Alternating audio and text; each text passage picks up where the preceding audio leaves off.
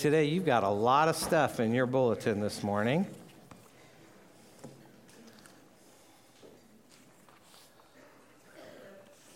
There's a number of announcements there. Look them over. Make sure you know what's going on. Call somebody if you don't. You should have a white bookmark for Thessalonians and what we're doing, what we're covering. And so you want to put that, mark your spot in Thessalonians so you can get there quickly. You also have a salmon-colored, if you have the small one. If you have the large one, it's white, because we only have white paper in the really big size. For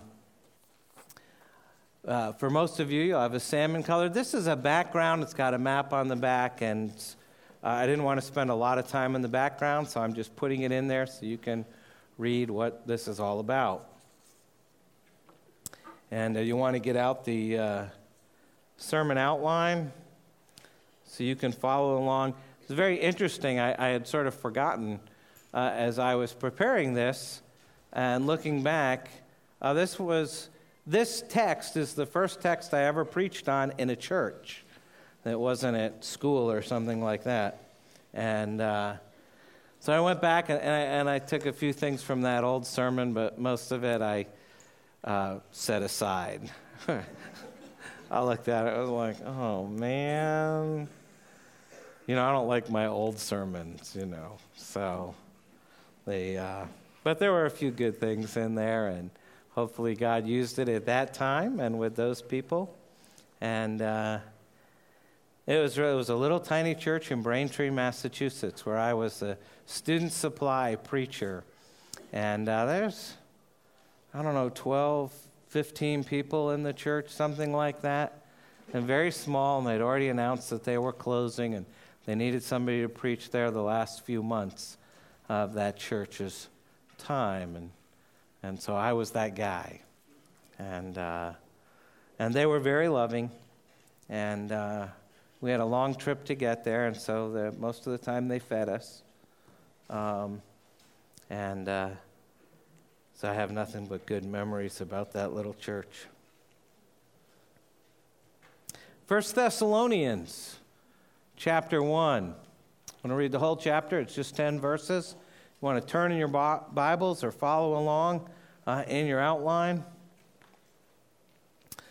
Let's hear the word of God. Paul, Silvanus, and Timothy, to the church of the Thessalonians in God the Father and the Lord Jesus Christ, grace to you and peace. We give thanks to God always for all of you, constantly mentioning you in our prayers, remembering before our God and Father your work of faith and labor of love and steadfastness of hope in our Lord Jesus Christ. For we know, brothers loved by God, that he has chosen you, because our gospel came to you not only in word, but also in power and in the Holy Spirit and with full conviction. You know what kind of men we proved to be among you for your sake, and you became imitators of us and of the Lord, for you received the word in much affliction with the joy of the Holy Spirit, so that you became an example to all the believers in Macedonia and in Achaia.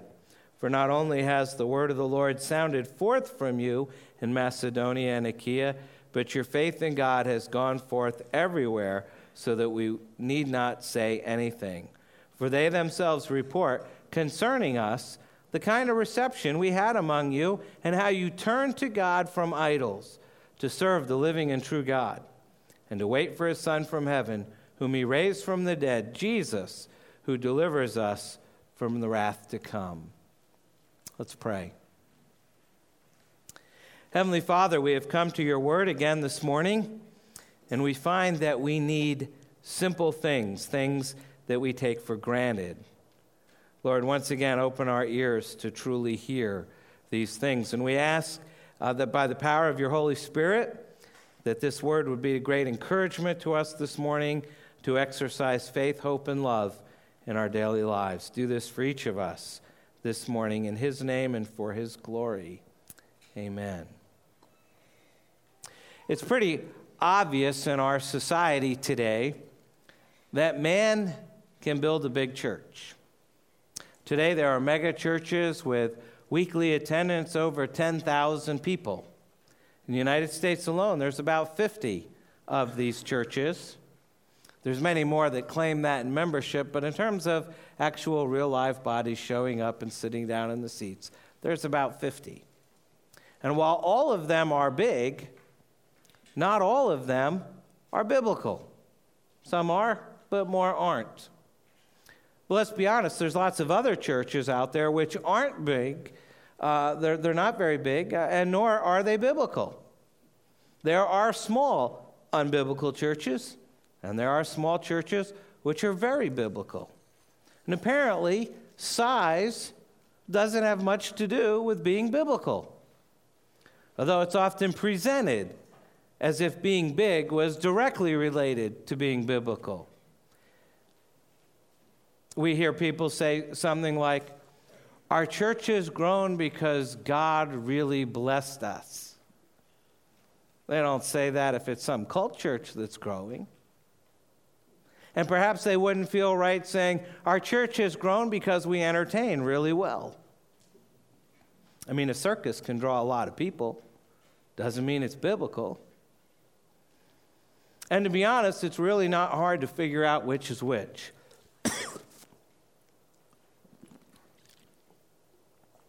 Some of these churches are man-centered. They're trying to accomplish man's goals using man's strength with man's means and ultimately done for the glory of man. And all around us we can see the effects of a man-centered church.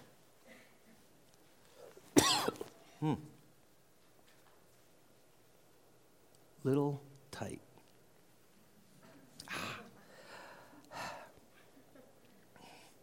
We live in an age where many churches, particularly large and well-funded churches, have become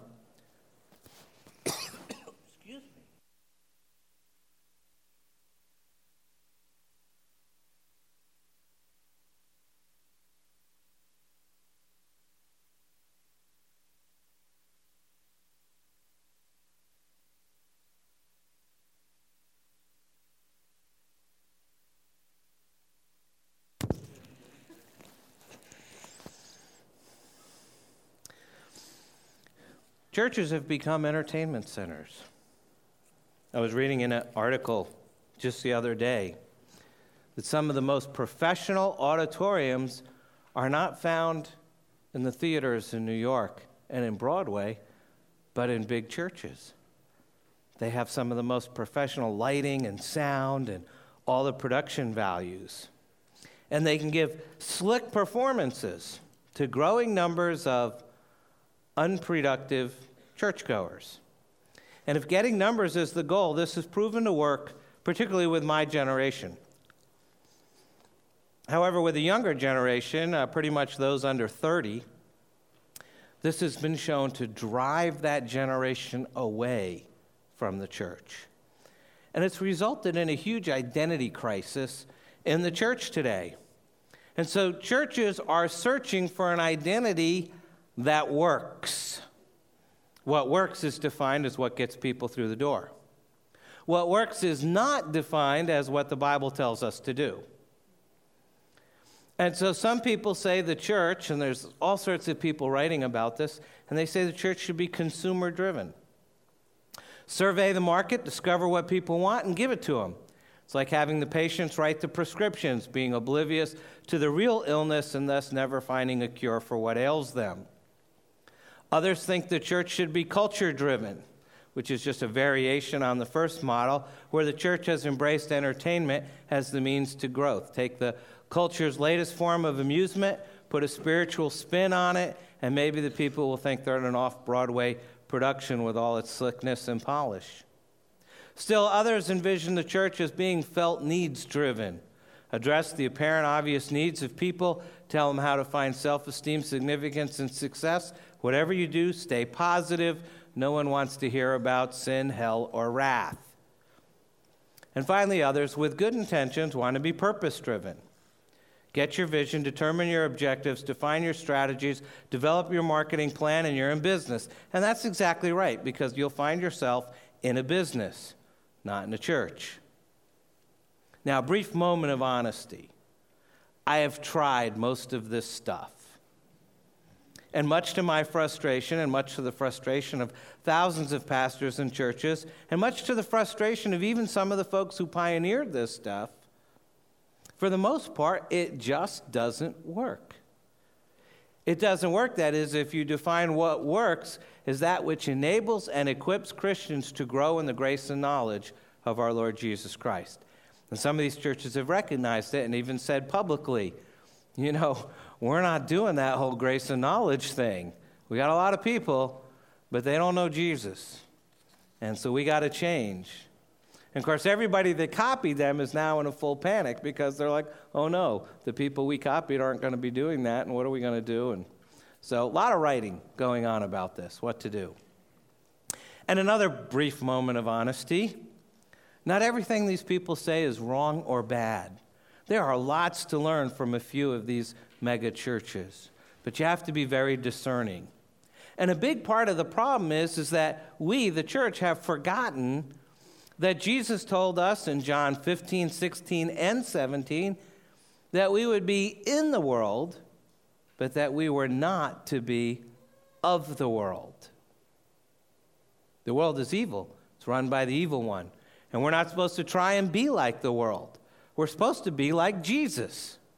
We're supposed to remember we're citizens of heaven.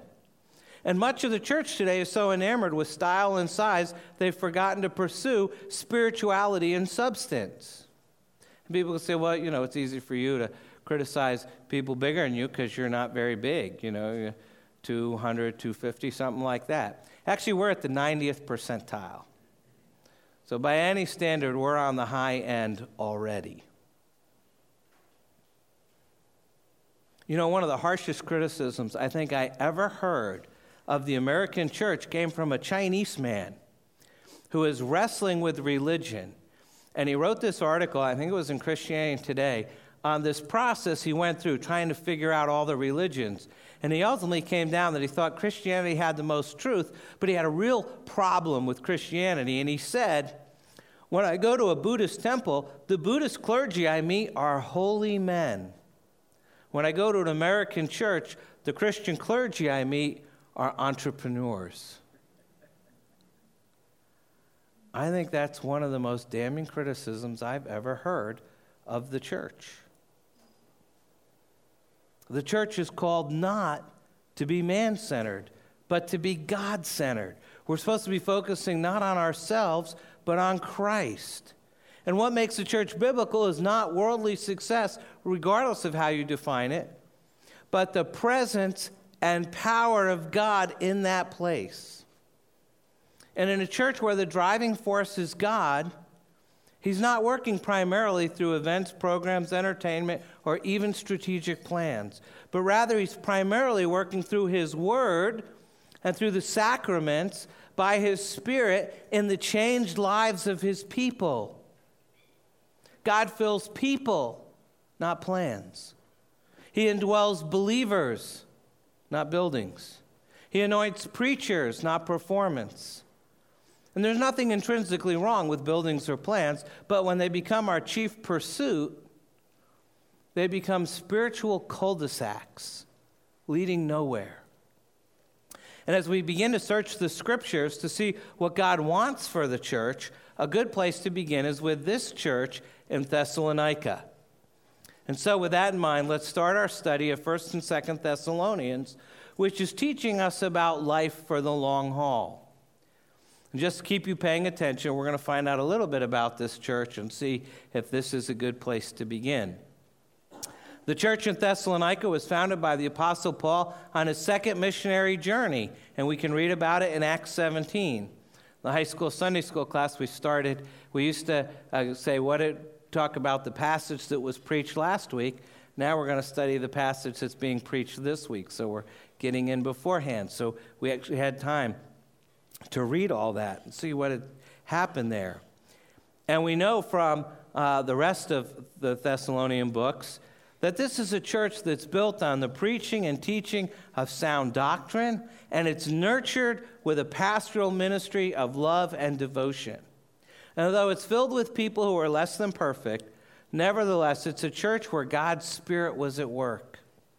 And I don't want to spend a lot of time on the background, which is why I enclosed that handy-dandy bulletin insert, which lays all of that out and has some of the themes of the book and key verses, things like that. It's got a little map so you can see where Thessalonica is. So let's dive into this book. Paul begins by giving us an overview of this church. And it's very interesting, making no mention of their numerical size or their worship style or their long-term strategy. He instead focuses on the substance of the gospel and the genuine spirituality of the people. So let's see what it is that Paul is telling us about this congregation. He starts at the beginning, a good place to start, and that's by telling us about converted people. Look at verse 1. Converted people. Clearly, the first thing that identifies a church which honors God is that it's filled with people who've actually been converted to Christ. We sort of assume that. And without people who are truly born again, the church is just a religious country club. But the miracle of new life in Christ places believers into union with Christ and thus spiritually united to each other. And this is the way it was in the church in Thessalonica. Verse 1. Paul, Silvanus, and Timothy, to the church of the Thessalonians in God the Father and the Lord Jesus Christ. Key word, in. Grace to you and peace. The church possessed a vital spiritual union with God as it was identified as being in God the Father and the Lord Jesus Christ. To be in God means they have entered into a personal relationship with God through faith in His Son, the Lord Jesus Christ. And through the sovereign work of regeneration, getting a new heart, by the Holy Spirit, every redeemed sinner enters into union with Christ. We see that very clearly in Romans chapter 6. Do you not know that all of us who have been baptized into Christ Jesus were baptized into His death? We were buried, therefore, with Him by baptism into death, in order that, just as Christ was raised from the dead by the glory of the Father, we too might walk in newness of life. For if we have been united with Him in a death like His, we shall certainly be united with Him in a resurrection like His. And so we are united with Christ. And if this is true, and we profess that it is, then the church is more than just another organization. It's a living organism through which the Spirit of God can work. And this infusion of divine life into regenerated people is what happened in Thessalonica when Paul preached the gospel there. We can see that in Acts 17. It says there, the first few verses, now they came to Thessalonica where there was a synagogue of the Jews. And Paul went in, as was his custom, and on 3 Sabbath days he reasoned with them from the Scriptures. So Paul goes in there 3 Sundays in a row, or 3 Saturdays in a row, is the Jewish Sabbath, and he reasons with them from the Scriptures. He brings the Word of God to them. Verse 3, explaining and proving that it was necessary for the Christ to suffer and to rise from the dead, and saying, this Jesus whom I proclaim to you is the Christ. And some of them were persuaded and joined Paul and Silas, as did a great many of the devout Greeks and not a few of the leading women. So because of the preaching of Paul and the work of the Holy Spirit, this church is built with the proper foundation. As Paul wrote to the Corinthian church in 1 Corinthians, he said, according to the grace of God given to me, like a skilled master builder, I laid a foundation and someone else is building upon it. Let each one take care how he builds upon it, for no one can lay a foundation other than that which is laid, which is Jesus Christ. So he lays this foundation of Jesus at the church, proclaiming and preaching the gospel, and all sorts of people are persuaded and come to Christ, and we have the start of a church. We're going to skip over the part where they run them out of town because the town gets all mad and attacks them, and there's a mob, and That's not in anybody's church growth plans or long-term strategy or anything like that. Preach the gospel, get run out of town. We don't see that. It's not in any of those books. And anyway, but it's in this book. However, the reality today is there's lots of churches that lack this foundation of Jesus Christ. They're filled with people who seem religious but have no relationship with Christ. They profess faith in Christ, but they don't possess him. They know the facts about the gospel, but they have no faith in Christ. And they know the plan of salvation, but they don't know the man of salvation. And they've walked the aisle or raised a hand or been baptized perhaps multiple times, joined the church, even participated in ministry, made a meal for somebody, helped on a move, but they've never been regenerated. They lack a heart of flesh. They still live with a heart of stone. And they have this outward religion, but they lack an inner spiritual life. And as a result, they attend church thinking that they're saved when they're really not. And if that's you have a massive problem. And if you're not sure whether that's you or not, you still have a massive problem. And you need to talk with someone. You can talk with me or one of the elders or one of the deacons or even some of our leading women. Someone who's willing to talk straight with you about Jesus. And this problem of having unsaved people in the church goes on, especially in those churches where the gospel's been watered down. The cross is not preached out of fear of offending people. Sin and hell and wrath aren't presented as realities of life because, quote, that's not how to get more people to come to our church. Now, I read all those things, and I think, man, that must be really offensive. And some of you would probably agree with that. First and foremost, if this is going to be a church where God sets the agenda and not me and not you, then this church needs to be filled with converted people who really do know Jesus. And you can tell if this is a church where people know Jesus because there will be ample evidence of changed lives. Changed lives, verses 2 and 3. Converted people have changed lives. And if you profess faith in Christ, but your life hasn't changed, then we, the rest of the church, have the right to question your profession of faith. And Paul makes it clear that's actually not much of a problem here in this church. Look at verses 2 and 3.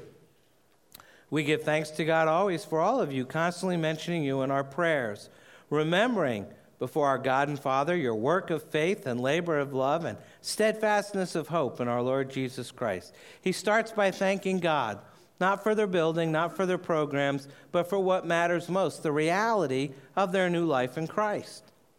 And succinctly summarizing God's grace in their life, he gives thanks for their faith, hope, and love.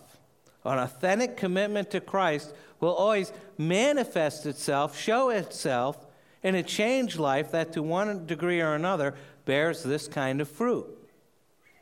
And Paul commends their work of faith, which means he recognizes that it's their faith in Christ which motivates their service to him.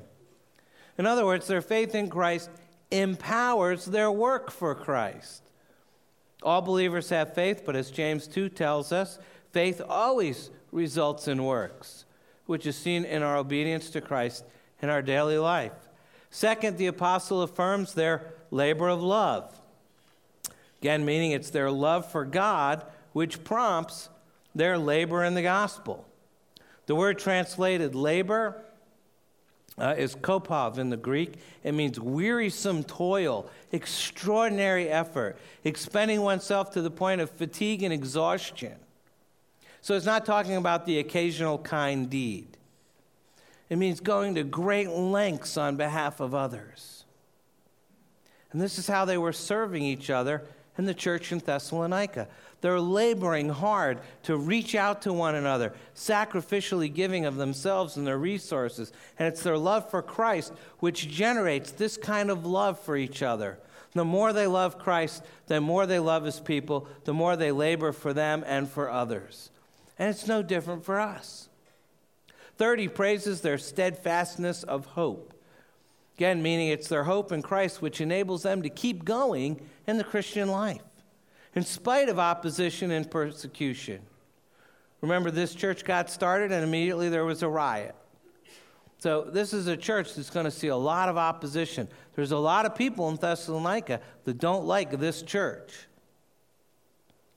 But because they're about the unchanging promises of God regarding Christ and his return and their future with him, their lives are anchored in his word, and their hope in Christ so gripped them that they're able to press on and overcoming obstacles and enduring opposition. Now, in our world today, we've sort of reduced that word hope to some kind of mindless optimism.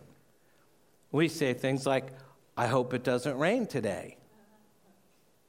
I hope the preacher doesn't talk too long.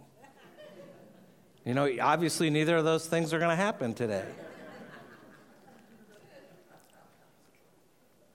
We've lost the sense of hope in the New Testament. 1 Timothy 1, Colossians 1 tell us that Christ is our hope. Romans 8 tells us we're saved in hope. Hebrews 6 says hope is the anchor of our soul. Christian hope relates to what Christ has done for us and for our salvation. And thus our work is produced by faith in the Lord Jesus Christ, and our labor is prompted by love in the Lord Jesus Christ, and our endurance, our steadfastness, is inspired by hope in the Lord Jesus Christ. And that's the evidence of changed lives. Where do they get these changed lives? I mean, it has to start somewhere, and apparently here in this church it started with gospel preaching, verses 4 through 6. Gospel preaching. This work of God's saving grace, so powerful in the lives of the Thessalonians, can be traced back to eternity past when God first chose them to be his own. Look at verse 4. For we know, brothers, loved by God, that he has chosen you. Now, we talked quite a bit in the high school class about that phrase, loved by God. If you're in Christ, you are loved by God. Period. Doesn't matter what you do, what you say, what you think, how you dress. If you're in Christ, you are loved by God. Doesn't matter whether you have a good day or a bad day. You're loved by God. But then he also says that he has chosen you. And here in unmistakable terms is the humbling doctrine of election. Now, I know there's a lot of people out there who don't like this doctrine. They think it runs counter to human logic, it disturbs our emotions, cuts against the grain of our American mindset of personal freedom and democracy. But it is, nevertheless, clearly taught in Scripture. So you may not like it, but you can't run away from it. And I believe no truth so inspires confidence in God to build his church than this one. You know, the criticism is, well, you Presbyterians believe in election, so you don't do evangelism. Okay. Why do we have the largest mission force in the world that any Presbyterian or Reformed church has ever had? We're certainly not the largest Presbyterian and Reformed church, but we got more missionaries than anybody else. Ever. We're starting one new church a week in the United States and Canada. It's a fair amount of churches, costs some money. If we didn't want to reach out to other people, why would we do that?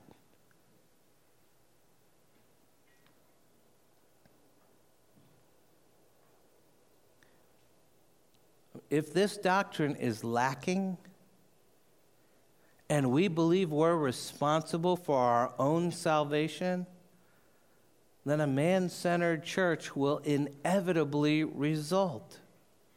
And the church will be full of unsaved people who think they're doing just fine. Foundational to the spiritual growth of this church, or any church, is the primacy of the Word of God. And this is seen first and foremost in the preaching of the gospel, as Paul says here in verse 5. because our gospel came to you not only in word, but also in power and in the Holy Spirit and with full conviction. You know what kind of men we prove to be among you for your sake. So a few things in this verse that are essential to good preaching. First, the gospel has to be preached intelligently. It came to them in words. Not only words, but first it came to them in words which they heard and applied to their lives. The apostle communicated the gospel to them through an intelligent, factual, rational, cognitive, straightforward, verbal presentation of gospel truth. And preaching should appeal to the whole person, mind, will, and emotion, but before the heart and will are engaged, it must be understood by the mind. And so the explanation and application of biblical truth is the first order of preaching. Paul emphasized this with Timothy, who he sort of mentored. 1 Timothy 4, keep a close watch on yourself and on the teaching. Persist in this, for by so doing you will save both yourself and your hearers. There's lots of other verses. Romans 10 in particular, people are saved by hearing the word of God. Second, the gospel has to be preached powerfully. Preaching isn't supposed to be an exercise in rhetoric, but a demonstration of the power of God given in his word by his Spirit through his messenger. Power in the Christian life comes from the Holy Spirit for any of us. And if the Holy Spirit isn't working in the life of the preacher, then there will be no power, regardless of how gifted a speaker he is. If and when I preach in my own strength and my own ability and my own gifting, it just doesn't come across, and it's pretty obvious. I've had sermons that I thought were great, and pretty much everybody just yawned. And they weren't necessarily poorly written, but the Spirit wasn't there, and there was no power. I've also had sermons that I just wasn't all that sure about. I was convinced needed a lot more work. I didn't think were good enough, and people's lives were changed, much to my surprise. Sermons that are prayed over by me and you, sermons that are agonized over, sermons where the Holy Spirit was present in the writing as well as the giving, tend to be sermons that are powerful and effective. They weren't necessarily well written, but the Spirit was there, and so there was power. Now, that doesn't mean that you like them. Some of the best sermons are really uncomfortable and convicting. Some of you hate them. Some of you tell me that. I hated that sermon. It's all about me. Why are you always talking about me?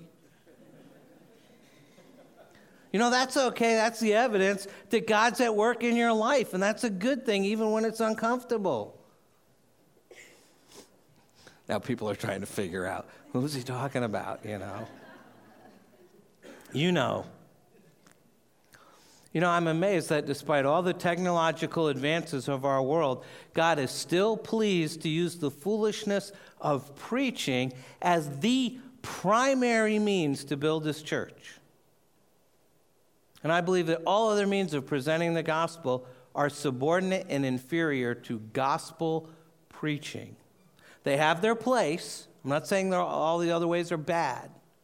But none of them have the same power to change lives as does the powerful presence of God coming from the pulpit week after week after week. Last, the gospel has to be preached incarnationally. It's a big word. It means it has to be lived out as well as said. Now, I usually cringe when people put the preacher on a pedestal because I'm well aware that I'm a really big sinner. And I know how easy it is to fall off those pedestals. And I also know how easy it is to fool you into thinking I'm a pretty good guy when I know that I'm way worse than you think. That's okay, you're way worse than you think too. However, there does have to be some level of consistency between the words of the preacher and the life of the preacher. This is what Paul means when he says, you know what kind of men we prove to be among you for your sake. He's saying his life authenticated his message. He lived as if he really believed this stuff. And the people who listened to him could tell. So they started doing what God's word said because they heard it in Paul's words and they saw it in his life. Look at verse 6. And you became imitators of us and of the Lord, for you received the word in much affliction with the joy of the Holy Spirit. They received the word and they put it into practice. They imitated Paul and Silas and Timothy and Jesus because it was in those lives they saw the gospel lived out. And Paul says, that's okay. You need to learn from someone. In fact, he told the Corinthian church, be imitators of me as I am of Christ. We are all influenced, for better or worse, by the people in our lives. So we need to make sure that a lot of the people in our lives are people worth imitating. Jesus himself said, Luke 6, a disciple is not above his teacher, but everyone, when he is fully trained, will be like his teacher. And the point is, a church where the gospel is preached and lived will have leaders whose lives are worth following. It was true in the church in Thessalonica. As they followed Paul's example and teaching, they grew in the grace and knowledge of the Lord Jesus Christ.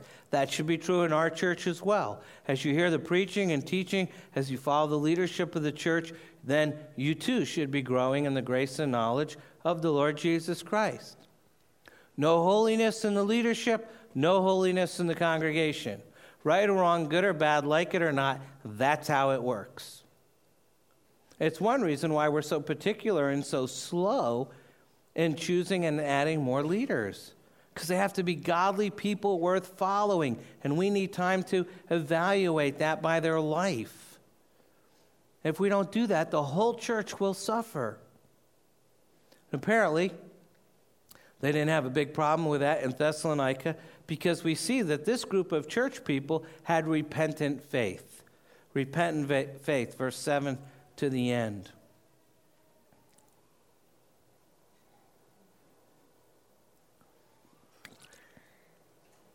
Because the world is hostile to God, it'll be hostile towards the church that God is building. And yet, in spite of great opposition, they couldn't stop talking about Jesus. It says they had to share the gospel wherever they went, starting at verse 7. So you became an example to all the believers in Macedonia and in Achaia. For not only has the word of the Lord sounded forth from you in Macedonia and Achaia, but your faith in God has gone forth everywhere, so that we need not say anything. The text tells us the word of the Lord sounded forth from you. That word translated as sounded forth, literally means to blow a trumpet. The gospel went out from them loud and clear. And whatever Paul taught them, they passed it on. They weren't just hearers of the word, they were doers of the word as well. Now the word went out from them to every place they went, and people responded to that word. And they responded because of the truth they heard in the word and the truth they saw in these people's lives. So remember, the Thessalonians responded because of the truth they heard from Paul, and they saw how he lived it out, and now they're doing that. They're passing on the truth, and they're living the truth. Verse 9, for they themselves report concerning us the kind of reception we had among you and how you turned to God from idols to serve the living and true God. There's changed lives here. They had turned to God from idols. Wherever there's a turning to God in faith, there's a turning from idols in repentance. Faith and repentance are two sides of the same coin. If you find one, you'll find the other. In the case of the Thessalonians, the change in their lives, the turning to God from idols, was so dramatic that it's obvious to everyone. Now, our idols may not live with the Greek gods at Mount Olympus, but they're still here, and they're still alive and well in the church. And even if we're not bowing down at the altar of money, sex, and power, which a lot of us are, there's still a unique set of Christian idols that especially affect those of us in the church. And in their excellent book, How People Change, Paul Tripp and Tim Lane identify 7 what they call counterfeit gospels, religious ways that we try to justify ourselves apart from the gospel of God's grace. They call it Christian externalism, things that fill the gap. And I found these really helpful. And as we go through these, you might think of which one or 2 or 3 or 4 of these that you gravitate towards. First one they mention is formalism. And they've sort of coined all these words. As I participate in the regular meetings and ministries of the church, feel like my life's under control. I'm always in church, but it really has little impact on my heart or how I live, and I become judgmental and impatient with those who don't have the same commitment that I do. We see that in the church. People ought to be as committed as me. There's legalism.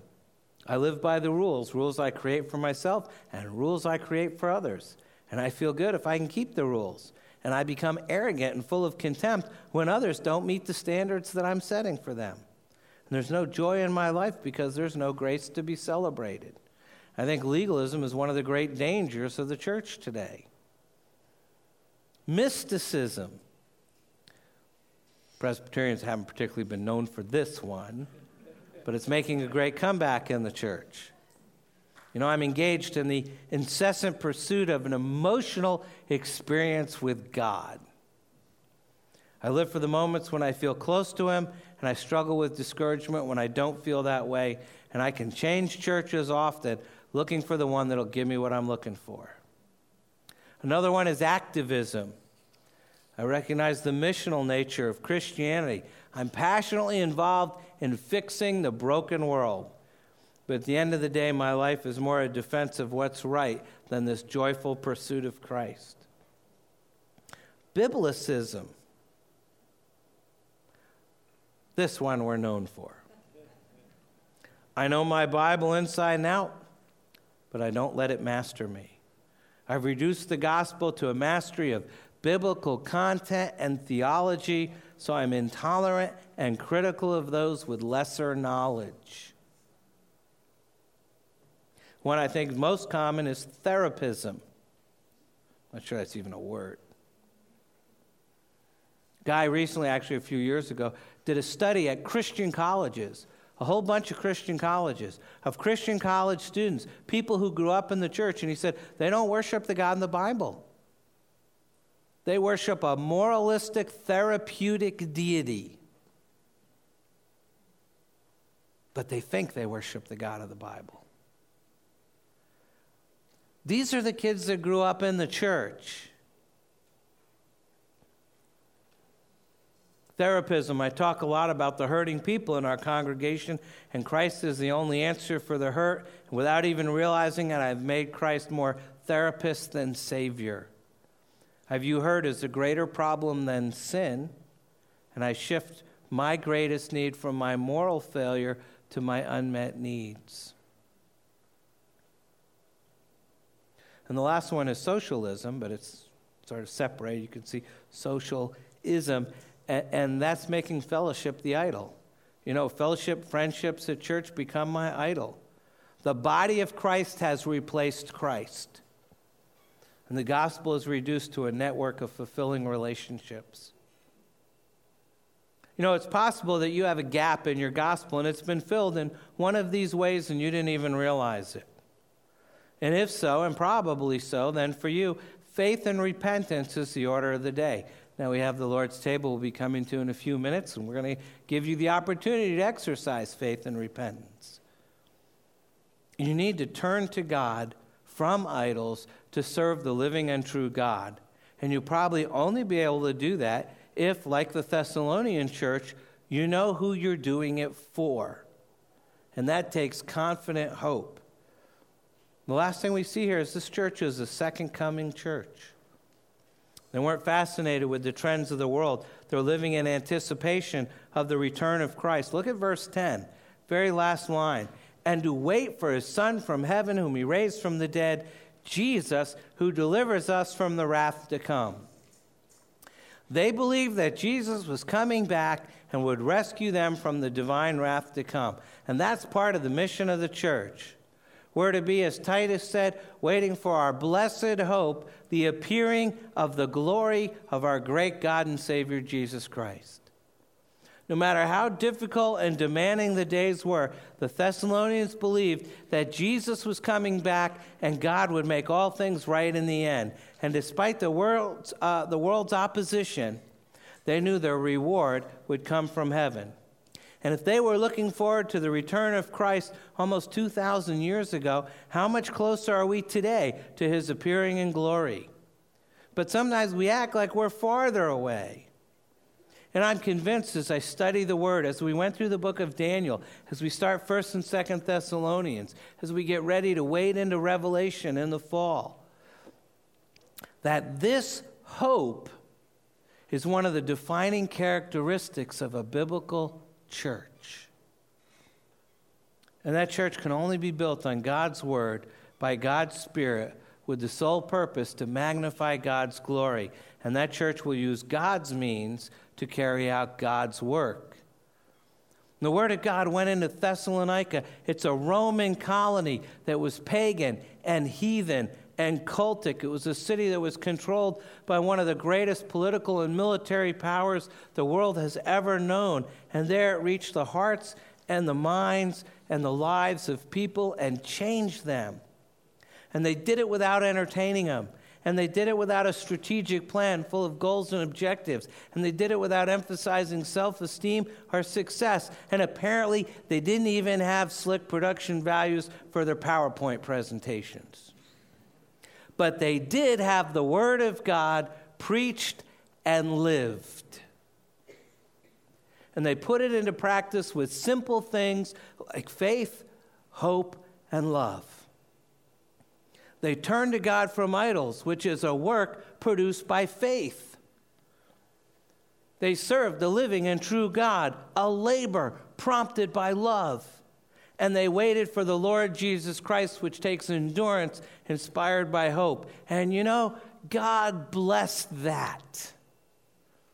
And last I checked, he still does. I was reading a fascinating book called Why We're Not Emergent by Two Guys Who Should Be.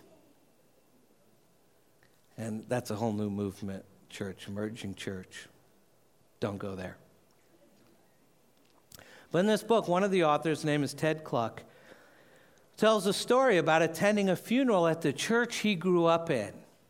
Hadn't been back for years, and one of the older gentlemen, influential in his life, has died. And so he goes back and he tells the story. Listen carefully. As the story goes, a young school teacher new in town repeatedly visited a bank to make deposits into a savings account. He would come to the same window each time, where there happened to work an attractive young woman with dark hair and a nice smile. And he always had a kind word to say to her. And one day, breaking protocol, she asked him, "What are you going to do with all this money you're saving?" And he replied, "I'm going to give it all to you." And 3 years later, they were married. And they remained happily married for 40 years until this man passed away. And he writes, "Today I'm showing my wife the church of my youth. We're early for the 11 o'clock funeral, the funeral of the school teacher who married the attractive bank teller. The church is, as it always was, immaculately clean. There are stained glass windows throughout. And while fashions and movements have come and gone, the church, adjacent to a used car lot, a funeral home, and the firehouse, has stayed the same. Same red carpet, same understated beauty. It's probably been over 20 years since I've been in this building. Walking through the church is like taking a walk back in time. I hug people I haven't hugged in 2 decades. I visit the fellowship hall downstairs, complete with folding tables, a drop ceiling, bad carpet, and a potluck lunch. This church, like many in America, has survived a great deal. Car wrecks, cancer, extramarital affairs, some bad theology, and the like. But much like the town it's in, it has taken care of its own. It has mourned with those who mourn. It has delivered meals. It has made countless hospital visits. And it has, for the most part, spoken truth and preached the gospel of Christ crucified. It's come alongside single mothers, of which there are many in town. And I find myself this morning very proud of the church and of its people. Those here for the funeral today came to honor the life of a man who lived largely because of a proposition, that sometimes outmoded belief that Christ paid the penalty for our sins and that we are, because of that, compelled to live for him and to be like him. And as I look around the church in what is thought to be an insignificant small town in an insignificant part of the country, I see the fruits of this man's life. He's brought together diverse populations. 6-figure administrators from the university are sitting shoulder to shoulder with $6 an hour workers from the concrete plant who he may have visited in the hospital. And he says, I'm reminded that there are still churches and places in this country where one doesn't have to work at being authentic. Authentic isn't a look you put on in the morning or a new and snappy way to bathe the sanctuary in mystery through the strategic arrangement of candles and projected images. Authentic is bearing one another's burdens. Authentic is people coming to a funeral in their work clothes, Carhartts and hospital scrubs, on a Friday morning.